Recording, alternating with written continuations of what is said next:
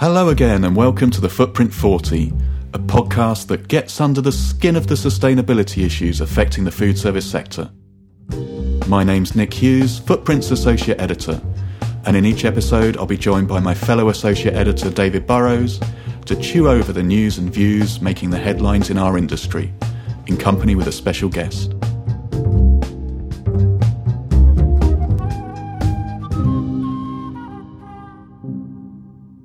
For our latest podcast, we were delighted to be joined by Mike Berners-Lee, the eminent writer and researcher on sustainability and founder and director of Small World Consulting.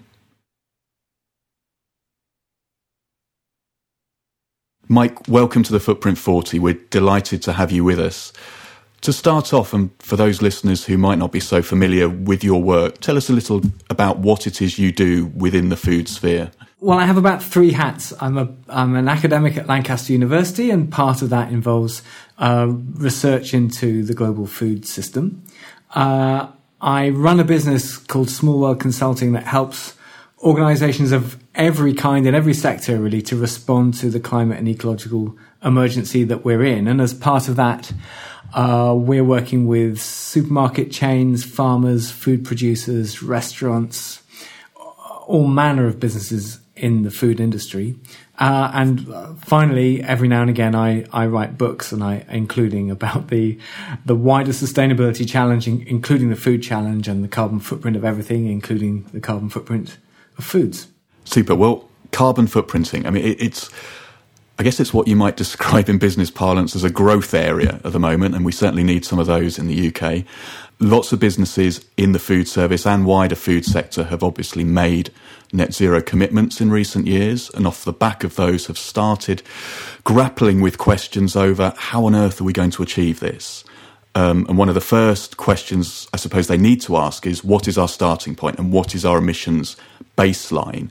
So let's say you're meeting a business for the first time. How do you answer that question of how they should start going about mapping their emissions, and in particular those all-important Scope 3 value chain emissions? Yeah, so that's exactly right. The first thing to say is that it must include not only their operational emissions, that's Scope 1 and 2, that's the direct emissions and the emissions from their electricity production, but most importantly, their upstream Scope 3. So that's everything in the supply chains that they buy and do. And in particular in the food industry, it's everything in the supply chains of their food. And that's where the vast majority of the emissions will be. And the reality is that those supply chains are very complex, and there's a lot of scientific uncertainty about exactly what goes on fields and in animals and so on. So you can never be accurate about it. We may as well be honest from the start. It's never a question of being accurate. It's about making the best estimate that you can in order to have the most robust management information that you can in order to operate from. But you should always be just a little bit cautious about what you are and aren't saying about what your carbon footprint estimate means. And, that doesn't negate the exercise at all. Every business in this food industry should understand what its total carbon footprint is and should have a plan to manage it downwards in line with what the science is saying should be happening. Yeah, I think that accuracy, Mike, seems to be really important because it kind of opens the door. If it's not perfectly accurate, it opens the door to attacks on the companies that are putting some of these figures out. How do you get around that? Is it by being totally transparent in the data you're using and what the figures are telling you? Yeah, it absolutely is. So we'll do a carbon analysis for, let's say, a supermarket chain or a restaurant chain or something, and we will include all sorts of numbers and graphs of our best estimate of where we think the carbon is in everything, including the beef that they're buying, and if they're buying beef and all the rest of it. And we will always very clearly, at the front of the report, talk about the level of uncertainty that is involved. And at the back of the report, we will always do a long methodology section, and we will usually put in all the emissions factors, secondary emissions factors that we've that we've used and the sources of where they've come from, so that everybody can look at how it is we've gone about those numbers and can make up their own mind about how credible they are. But the reality is that, you've almost never got the resource to actually go onto the specific farm that all the meat of a particular type in a supermarket or restaurant chain is coming from, and do the incredibly detailed analysis that will be required to work out the carbon footprint of that particular piece of beef. And even if you could, there'd be scientific uncertainty over exactly how much methane that cow had burped up and what had happened to the soil that was sequestered in the field that they were in, and so on. So, so there's a lot of uncertainty, but there's not so much uncertainty that you can't see what the really important messages are. So you can still see extremely clearly that the carbon footprint of protein from a cow, whether it's meat or milk or beef, is, somewhere between 10 and 100, probably nearer 100 times more than getting the same protein from, let's say, pulses or nuts or something. So, it's those kind of big orders of magnitude are crystal clear for everyone to see. And as you get to sort of finer nuanced things like the difference in carbon footprint between, let's say, pork and beef, for example, then you start to get into a situation where you might not be right every single time with every single number in the report, but you're still right on the law of averages. So it's still worth working from that management information. And how about when you start looking at sort of those meats, for instance, that have a lower carbon footprint, like poultry in particular, which is extremely popular. And then, some of the research I've seen shows that the carbon footprint comes closer towards your plant-based meats. Is that where you then need to crunch the numbers in a little bit more detail? Yes, if you can. I mean, we would always encourage people to crunch the numbers in more detail at the around the hotspots and around the critical decision-making points. So let's say they're making decisions about how much chicken to have against how much lentils instead or something.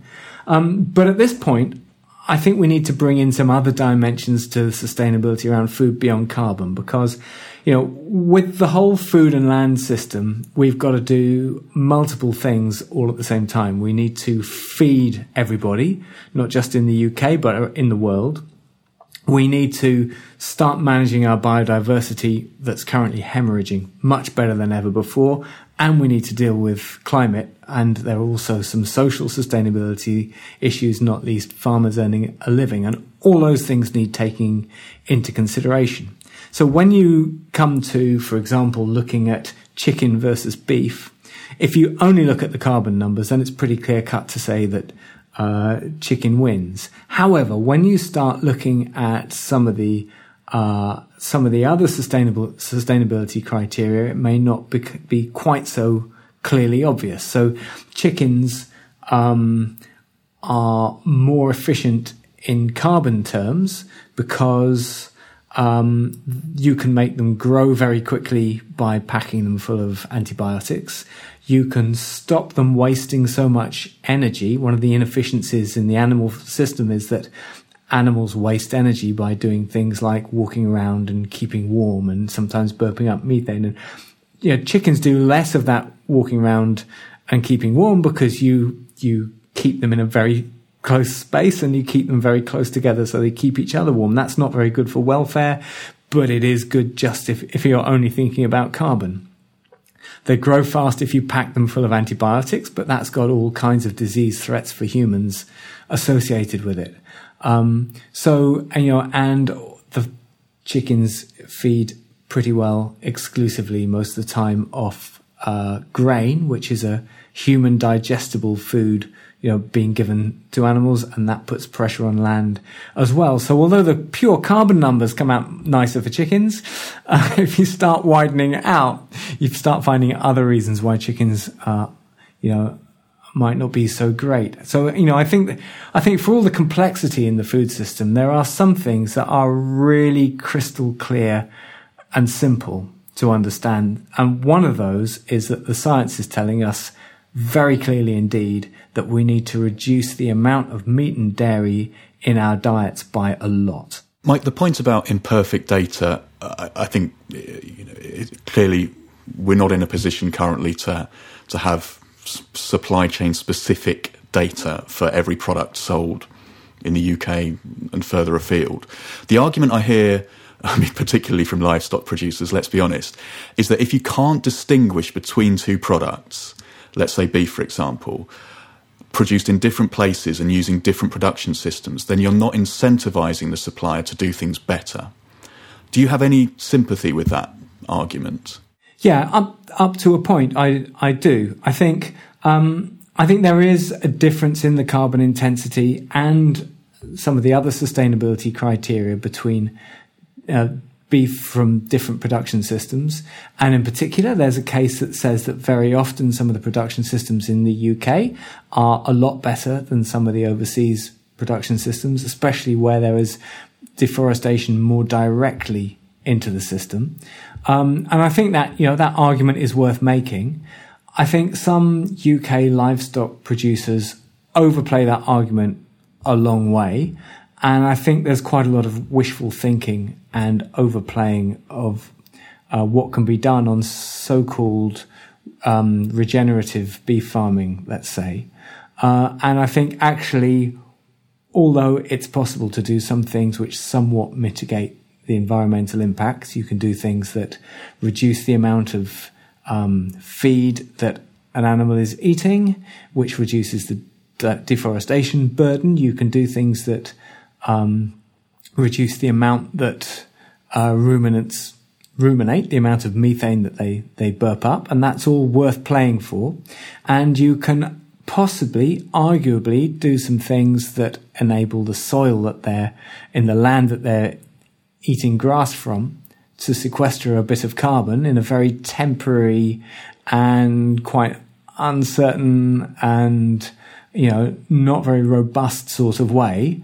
But all of that stuff is modest. And the idea that you can suddenly say, yes, so this is a sustainable beef is just overplaying what's possible by a long way, I'm afraid. Picking up your point about chicken, and as you suggested, often a low carbon chicken is a more intensively produced chicken. Do you feel that the sort of nascent move towards putting an eco score on a product rather than just a carbon footprint is an attempt to recognise that there are trade-offs when you're dealing with environmental indicators, and it's an attempt to sort of navigate those trade-offs and say, across a set of indicators, we feel that the evidence says this is better, albeit in some areas it might be worse. Do you see that happening? Yeah, and I think, in some ways that's a very understandable thing to try and do. So, here's the situation. You've got the consumer going into the shop, and let's supposing they are trying to understand what the sustainability credentials of the different things they're trying to buy might be. And of course, it's horribly complex because it's to do with biodiversity, and there are social factors, and there's climate, and there's disease threats, and all these things that you need to somehow try and weigh up against each other. And then there's the packaging, the sustainability of the packaging as well. And, all this stuff is a very complex picture. And on top of that, just trying to understand trying to quantify the impacts of a product is hideously difficult. So we've talked about how, the scientific uncertainty around just the carbon and other greenhouse gas emissions associated with a product. But if you're trying to look at the biodiversity dimension to it, how do you put a single number on biodiversity, which is about this kind of myriad number of species that all need to interact with each other? I mean, it's incredibly difficult to do. But on the other hand, there you are with the consumer in the shop, just trying to get some sort of understanding to help them make a practical buying decision. They may be pushing the trolley around a supermarket. They may be about to buy 100 different items, and somehow they've got to make some sort of better than useless decision around all of them. So how can you make that stuff? How can you get enough of that information across to them quickly and easily enough? And so in principle, the idea of some sort of simple rating system in which all these measures are brought together in some way and some trusted and trustworthy body finds a way of giving it an overall score, whether it's a traffic light system or something a bit more detailed than that, I don't know. It's a nice idea in principle. The question then becomes, who is that trusted source? How do they get to be trusted? How does the public get to understand that they're trustworthy? And all this when there's so much greenwash going on and there's so many companies trying to push the green credentials of everything that they're trying to do. And quite rightly, the discerning customer is skeptical about a lot of that. So, I'm not saying it's not an exercise that we should be trying to get going. But I do think that there are serious issues of both trust and the accessibility of how that information is actually portrayed on the packaging. Both of those two are really serious. And then finally, there's the actual practical difficulty of how do you put a single metric around biodiversity? How do you weight the trade-off between something that might be better in carbon terms but worse in biodiversity terms? I mean, and what about general pressure on land terms? I mean, all those things together. How do you put them all together into one metric? So very difficult exercise, but I can see the point in having a go. Is a danger, Mike, that with these eco labels, we shift almost too much responsibility to consumers, diners in restaurants to make those choices rather than, for companies to do the heavy lifting behind the scenes? Because obviously this data is incredibly powerful for them in changing their supply chains and the products and ingredients they're using. Well, I think the onus is everywhere to some extent. I mean, I think, I don't want to put it all on the consumers at all, but I do think that as consumers, we have all got to try to incrementally increase our understanding of the sustainability implications of absolutely everything we buy, not just food, because we're in this world now where we see stuff on the shelf and it's very hard to know what's going on in its supply chains, and yet we have to have some kind of understanding as best we can in order to be able to be responsible with it. So there is some onus on consumers, but I think a lot of heavy lifting does need to be done by the companies themselves, for sure. And I think there are some very simple things that they can do to make it easier for the end consumer. So, the single most important thing in terms of food and dietary choice is, as I've already mentioned, to reduce the amount of meat and dairy in our diet. And that's something, you don't need complex labeling to do that. You just need to make sure that your plant-based options look and taste absolutely delicious and are healthy. And so, just to name one brand, so, one really good example springs to mind. We're working with Jude's Ice Cream. That was a dairy-based ice cream company 2 or 3 years ago. We did some work with them. The single biggest thing for them to be thinking about was clear cut that they needed to be moving towards a more plant-based menu. That's what they're doing at high speed. They've got it tasting superb. They're finding that their plant-based sales are starting to overtake their dairy-based sales, and they're finding it's very good for the business while they're at it. It's really working as a business model, and they're absolutely taking it on. And they've got no need to inflict any desperately complicated metrics on their customers. A bit of simple storytelling. But, the way it's working for them is that they're absolutely doing the right thing with integrity, and they can articulate it in a way which sounds good because it is good. It's the absolute real McCoy, and they've got a great product behind it. So they've kind of found a way through the minefield of all the complexity of this, and they're just helping to bring about, their part of a more sustainable food system. And that's the kind of thing that every food brand needs to be working on. Just circling back on the methodology behind eco labels, Mike, you said you touched on the need for a trusted body. But actually, what we've seen to date is lots of different organisations almost in a race to produce the first eco-label and get it on as many products as possible, all using slightly different methodologies, slightly different ways of communicating to the consumer. Is that problematic, do you think? Do we need a single, if we're going to do this, do we need a single harmonised system, at least in a UK context?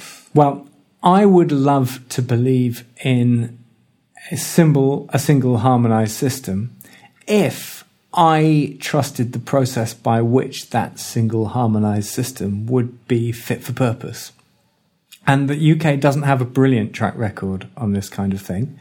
So, for example, there was a publicly available standard on carbon footprint of products called the PAS 2050 that sort of reared its head, I don't know, over 10 years ago now. And it looked all great at face value until you took a proper look at it. And DEFRA put it out to review with the Stockholm Environment Institute, who put it out to review with about 19 internationally respected carbon footprinting experts who all came back and said this is not fit for purpose. It's got show-stopping problems. It's absolutely miles away. And DEFRA went ahead with the PAS 2050 anyway, and it was just doing this not fit for purpose job of trying to put carbon numbers on products in a way that cost thousands of pounds per product and just didn't do the job. So, if that's what the single unified approach is going to look like, then I'd rather not have it, and I'd rather have a mess of labels and at least competing against each other, even if it leads to a confused public. But if it's possible to have a properly trusted source with proper expertise behind it, bringing together the practicalities of making this a doable exercise with the kind of rigor of making sure that the results that are coming out of it are fit for purpose, then that sounds great to me. And one of the things to make it work is you have to make sure that the vested interests of the people that are feeding into this labelling system are managed properly. And in the case of the PAS 2050, that wasn't the case. And there were consultancies that stood to make many, many millions of pounds out of the PAS 2050, and they were pushing for a process that, that just wasn't fit for purpose. But if you could get around all of that, get the motivations sorted and get some proper expertise into it, then I could believe in a single labelling system that was simple and good enough most of the time and better than useless for the consumer. Yeah, and I know that's something that was recommended in the Net Zero Strategy Review, was to have some kind of mandatory eco-label, which is managed centrally, maybe by, the government didn't, not the government. I think it pointed towards IGD maybe. I know the Environment Agency's been doing a wee bit of work on this as well. I don't want to get too cynical here, but there are vested interests at play in this kind of thing before. And I think it's maybe not far off 20 years ago now that some of the supermarket chains started first talking about putting a carbon number on all their products. And you could look at that cynically, and I think I did at the time, to say, actually, you know what? This is just a way of advantaging the bigger players because it's an administrative burden, and it's easier for the bigger players to meet that requirement than it is for the smaller players, and it's a way of just giving the big supermarkets a bit more of a head start over the smaller guys. And I think, we need to be really careful of that kind of thing. Can I just ask you some advice, Mike, on the back of that? Like, until we get such a system, if we get such a system, how should people like Nick and I be scrutinising some of the numbers that are thrown at us almost weekly? It might be, a piece of packaging that has a lower footprint than another piece of packaging. It might be a meat alternative that's 90% lower impact than something else. What are some of the key things that we should be on the watch for? You mentioned greenwashing earlier, and we're very keen to pick up on that. So what are some of the things that we might look out for? Okay, so the first thing is the nature of the product basically sustainable? So, for example, if you've got a meat that's making a big claim about being, super low carbon or something, I think it's almost certainly going to be flying in the face of one of the probably the most important message that everybody needs to understand is that we need to be having less meat and dairy, right? And the same goes with, like, if it's a piece of packaging. Packaging, it's a little bit easier to do the carbon numbers on, actually. But if it's fundamentally a piece of single-use, non-biodegradable packaging, then it's got to be very careful about any sustainability claims it makes anyway. So it's to have that kind of wider lens that asks, is this basically a sensible proposition in the first place, even before you get into the numbers? And then in terms of the way it's doing the numbers themselves, just what is it claiming and what is it not claiming about that exact number?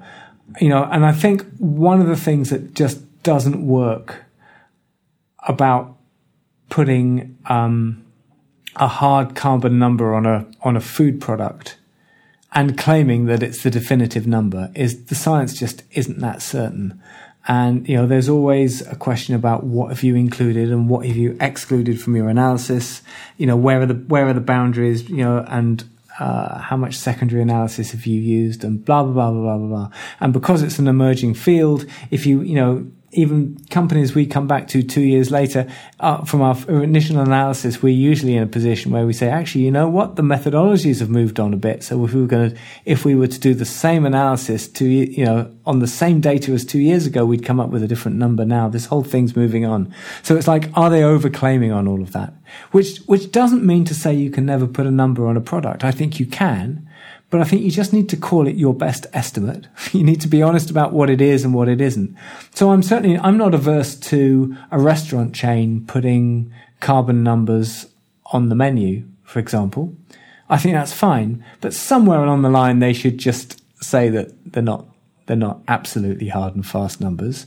But they can still be useful because you can see that if one number is 3 times as big as another number, then it's probably got 3 times as much carbon in it. And, so it's still, you can use it, the customer can use it in their buying decisions. And I think it's sort of, can be useful in giving the customer a kind of everyday sense of how carbon works in their food. And of course, some claims for product carbon neutrality will quite possibly lean quite heavily on carbon offsetting. Certainly those shorter term targets or, for products or for companies. It's a bit of a murky old world, isn't it? The carbon offsets world. One that we've looked at a little bit in recent years. What are your key pieces of advice, Mike, in terms of when someone is making a claim based on the use of offsets? What do they need to be telling us as the consumer, and what are the best practice guidelines, I guess, for their use of offsets? Okay, well, you're absolutely right. The minute we start getting into carbon neutrality or net zero, we are opening up a very murky world. So the first thing to say about offsets is that they're not really real. There's nothing you can do to undo any carbon emissions that you've had in your supply chain or in your operations. So the closest you can get is carbon removals, is a high quality nature based carbon removal, such as some mixed planting of woodland in a biodiverse way, on a piece of land, or maybe restoring some peat bog that's been badly treated or something like that. And if it's done really carefully, then you can make the case that you're removing carbon from the air. But can you claim that you're removing carbon additionally to what needed to happen anyway? No, you can't make that claim, because if you look at where the world's at the moment, not only do we need to be cutting the world's carbon footprint like crazy on a steep trajectory in line with 1.5 degrees or just as fast as we possibly can. But that's not enough. We also need to be already implementing all those high quality and biodiversity sensitive nature-based solutions that we can. So we already need to plant all the trees that we can in the world and restore all the peat bogs. So you can't claim, all right, I've got a needless carbon footprint on this can of Coca-Cola or on this beef burger or whatever, but that's okay because I've offset it with those trees. You just can't do those analysis. The world needs to plant the trees and not have the beef. So that's why offsetting is just a bogus concept. So when people talk about net zero, I think it was a useful language up to a point. But if you really look at it hard, I don't think it really stacks up. I'm not necessarily going to give every company that's claiming net zero a hard time over it. But I think what they have to mean by it is, number one, we are cutting our carbon in the first place in line with what the science says needs to be happening. And of course, that's different for every industry. And within food, it's different within different food product types.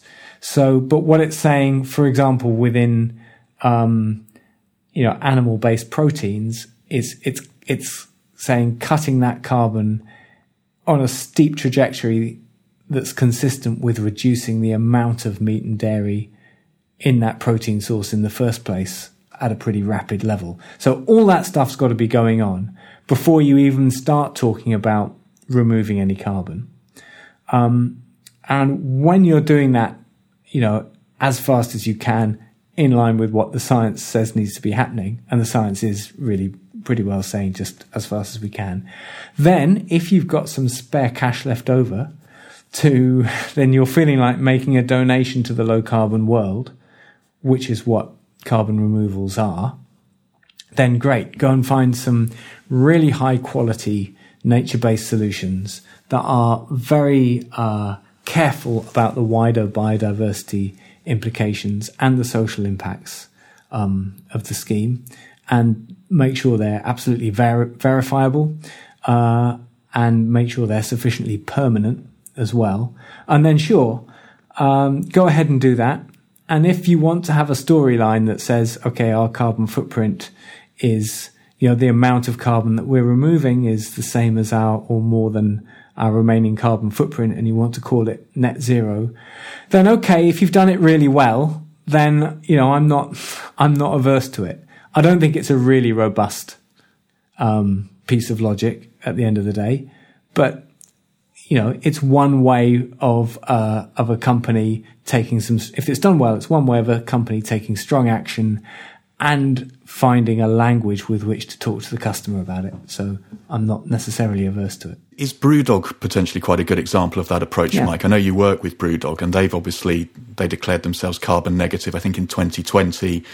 They're doing the peatland restoration. They're planting I think they call it the Lost Forest up in Scotland. But at the same time, they are clearly doing a lot within their own operations around electric vehicles, switching to electric vehicles, packaging, trialling reuse models. Do you think that's, in that context, it's legitimate to claim that carbon negativity or neutrality if you're doing as much as you can to reduce your direct and indirect emissions? Yeah, I think in the case of Brewdog, I think that claim is as strong as it gets, really. So, we work pretty closely with them. We've mapped out all their carbon, including, of course, their supply chains with, a pretty great deal of care. And we've,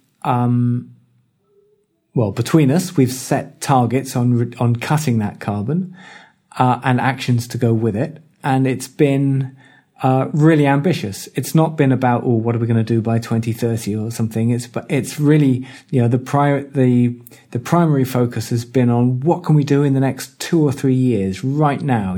Can we get 20 or 30% out of our carbon over the course of 2 or 3 years? So, that's the sort of, I'm much more interested in strong short-term actions most of the time than sort of lofty things that you can, lofty distant goals that you can put off doing anything about for a few few years. So that's really good. And as you say, they're doing some great action on, everything from anaerobic digestion to, more efficient this, that, and everything you can think of, and their own turbines and so on. So all of that is good, as well as the sourcing of their ingredients, as well as the transport, as well as incrementally changing the diets on the in the BrewDog, on the menus in the BrewDog bars and so on, as well as communicating on the beer cans about how there's a climate emergency going on. All of that stuff for me is a strong, coherent approach to the climate emergency.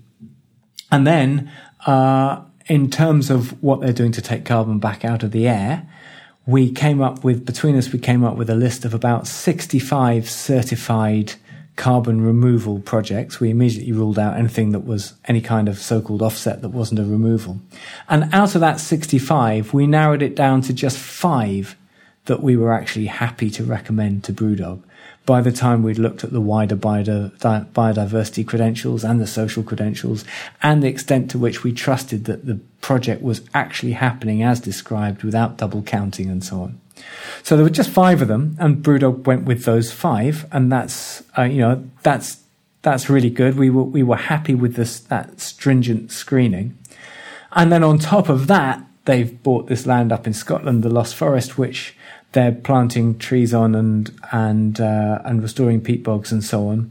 And actually, in carbon terms, in the short term, that's not going to deliver them all that much, because it takes years for a sapling that you plant to grow to the size at which it's actually sequestering any decent amount of carbon. But they're doing all the right thing. And I was up there with Scottish Woodland and seeing the diggers in action, restoring the peat bogs and so on. And the care with which they are really, really trying to do it properly is great. It's fantastic. And they're going to turn it into a recreational space and all the rest of it. So, I think BrewDog are pretty well exemplary, so far on what they need to do. And in fact, I'm going up to see them tomorrow, and we need to crank it up another gear, because having done the easy wins of the first 2 or 3 years, we've now got to look at, what's it properly going to look like from here on in. But it's a properly serious and integrated approach to carbon in the business, yeah. And if BrewDog, Mike, are one of those that are pioneering some of this, how about some of the laggards? I mean, where are your main concerns in terms of the food and drink sector? Okay, so who'd be the laggards? So the first thing to say is anybody who's calling themselves carbon neutral or net zero or something without including the whole supply chains of all the food, that's a complete non-starter. Anybody who has got a lot of meat in their ingredients and isn't meat and dairy in their ingredients and isn't working hard to reduce that proportion by a lot, with a game plan to get it down, really to a small fraction of what it is at the moment, they are not honouring the science in terms of their carbon footprint in the first place. So they shouldn't be in there. Anybody who's not doing, everything they can holistically across every element of their carbon footprint shouldn't be calling themselves net zero. And then finally, there's a question about the quality with which they're doing any carbon removals. And, there is a hard reality, which is the cheap so-called offsets look too good to be true because they are too good to be true. And, either they're not real removals, or they're not really happening, or there's some kind of double counting going on, or there's some hideous compromise with biodiversity, such as a monoculture being planted up, somewhere where it should be diverse savanna or something like that. So, unfortunately, it takes time, care, attention, and money to do the right thing with a piece of land. Terrific. Well, 40 minutes have flown by, and we've reached the end of our time. Mike, thank you so much. It's been a really insightful session, plenty for our listeners to take away with them. It's a complex subject, right? And a lot of businesses are still coming to terms with the terminology and definitions and really trying to understand how they approach carbon management and footprinting and net zero. So thank you for bringing some clarity to these complexities, and woe betide the greenwashers, I think, is the key message to take away. But thank you. That's a pleasure. It was a pleasure to talk to you. And you're right, there's a lot of complexity in it. But what I would say is that for all the complexity, there are still some very simple, clear messages for anyone in the food industry. And also, if I can quickly squeeze in a note of optimism, I think that the appetite and the conditions for change are really seem to be quite strong at the moment. So I think, huge sections of the UK public are ready to change their diets. There are loads and loads of land farmers and other land managers who are just really want to do the right thing. And all they need is the right subsidy basis to allow them to earn a living while they're doing it. And I think, and I'm working with food manufacturers and restaurant chains that really get it, that there's a commercial opportunity in helping to be at the forefront of this change as well. So I think, change is coming for the food industry in the UK. A huge thank you to our guest, Mike Berners-Lee, and thank you to Coca-Cola Europacific Partners for your support in making these podcasts possible. This podcast was produced by the Footprint Media Group. To find out more, visit foodservicefootprint.com. Thanks for listening.